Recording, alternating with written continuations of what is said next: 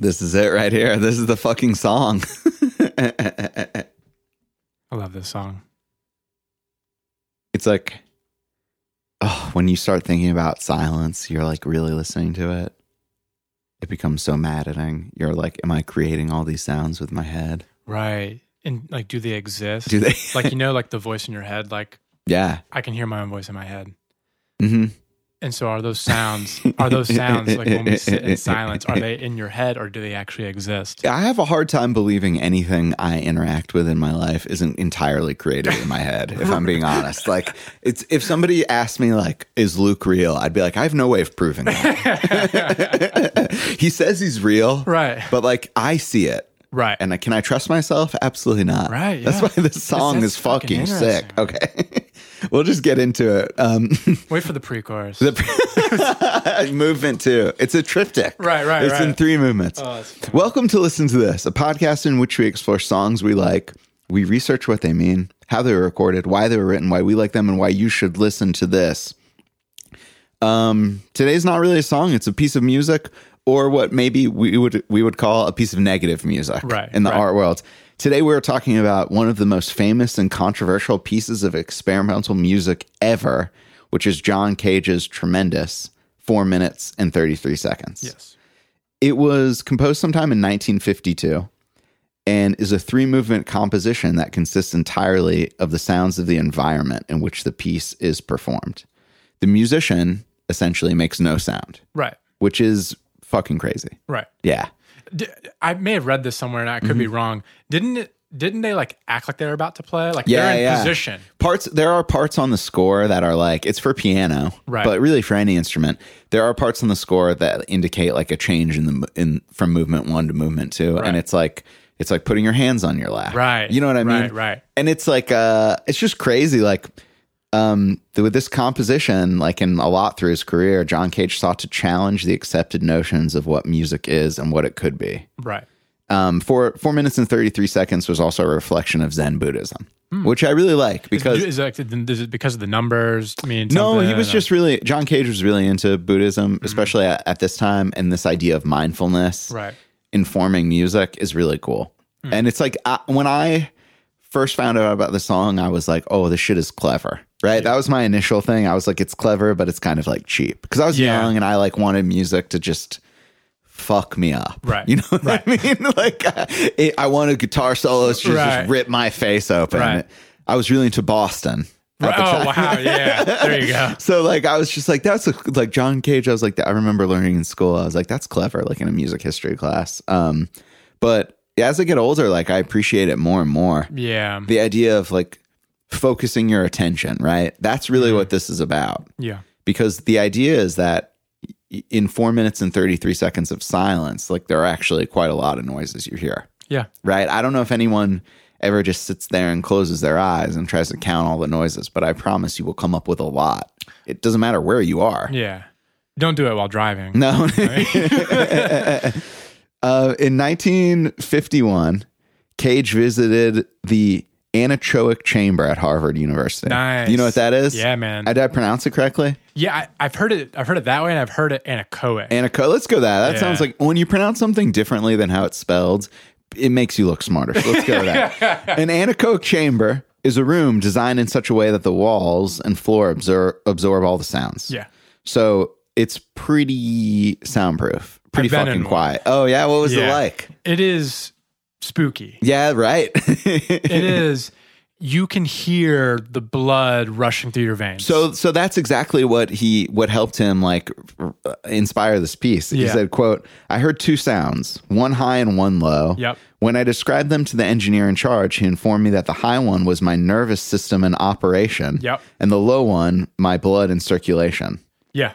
So he goes to this place of total silence, but he still hears things very clear. Yeah. And I think that really fired him up. And he said, quote, this is a great quote.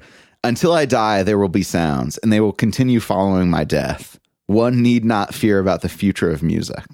Oof. So this piece is about the impossibility of true silence. Yeah, like if you think about, so like the anechoic chamber is theoretical 0 decibels. Right.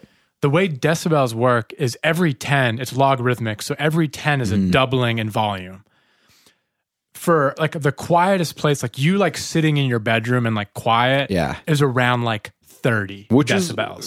That's pretty crazy because you think of that as like silence. Yeah. So 30. So you have to do another halving and another halving and another like it's what, 300 times quieter? Yeah. It's insane. And it's like pretty discomforting because I don't think we really experience like silence like that. No. Yeah. And even when you are in the anechoic chamber, like you can hear your brain frequencies. That's so fucking weird. And you should think like, even just like in this room right now, like my brain is giving off like sound. Yeah, I know. Oh, you couldn't hear it earlier? I was too busy talking about it. This song premiered in upstate New York, which I fucking love because we make so many jokes about upstate New York. Yeah, I don't know why. There's no place like upstate New York. It's just part of the culture here at Dialoy Forest Studio. Yeah, man, upstate New York. Oh man, what a great place. It premiered in Woodstock. Nice. Cool. As part of a recital for contemporary music. It was performed by the great pianist David Tudor. The audience saw him sit at the piano, and to mark the beginning of the piece, he closed the keyboard lid. Sometime later, he opened it to mark the end of the first movement. This was repeated for the second and third movements. Amazing. People were pissed, right? Yeah. I can imagine if someone was like, "Oh, I spent $200 for these tickets." For sure, and it's like, and it also is like a joke. It seems like a cheap joke at first. Yeah, it's like kind of like he's like, "Am I being trolled?" But check this out, like the piece 433 like challenges social regiments of concert etiquette. So it experiments on an unsuspecting audience to prove a few points. Right. This is really cool. Is this like, like when the lights go out in the classroom and the girl screams really loud to be funny? Yeah, kind of. I think one of the points was I think John Cage has like a big sense of humor. Right. So I think like most controversial experimental artists like to see people get fucked by their weirdness. Right. I just have to be honest there. But according to some stuff that I was able to research, it's like the first thing he was trying to choose is that the choice of a prestigious venue automatically heightens the audience's expectations for a piece of music. True. So, the more like hype behind a performance or like the more established the place in which it's performed, the listener is more focused. So that way, like this song kind of had the same amount of attention as it were like Beethoven's Ninth or like a Twitter post by Beyonce. It has the same sort of like social cachet. Therefore, the reception of the work is already predetermined by the setup. Right. Which I think this is like a weird art thing to talk about. Yeah. But I think it's pretty real. And then because they were in a concert hall, they had to quietly sit and listen. Yeah. Right? It's not like you watch 433 on YouTube. No, yeah. And you're like, what the fuck's going on? Or like in a bar. Yeah. I thought about starting to play. I almost played it the other day so I could drink wine for 4 minutes and 33 seconds nonstop. Basically, like it's like impossible to get a big group of people to stay silent for that long. Yeah, I wonder, do people remain respectful or do people start like being people? Yeah, exactly. But I think like collective silence is a really powerful thing. I mean, it's obviously been harnessed by like most world religions and things like that. Because I can like already hear like there's like the one guy in the back doing like bird calls. Yeah. Oh, yeah. And there's always like 6 old dudes coughing. Right. Like, have you ever gone to a symphony? It's like such a quiet part and it's like one dude. That was a real cough there at the end. The second point that he made with this piece is about the duration in music, within music. And this one's really cool. He said that music or duration is an essential building block of all music. Right? Time. Right. So the idea is motivated by the fact that it's the only, like time is the only element shared by silence and sound. So he called the underlying structure of any musical piece with like an organized sequence, he called it time buckets. Interesting. Which I think is a really funny way to describe like bar length or things like that. I have like a really weird hang up with time. Yeah, you don't like it? Man. Oh, yeah.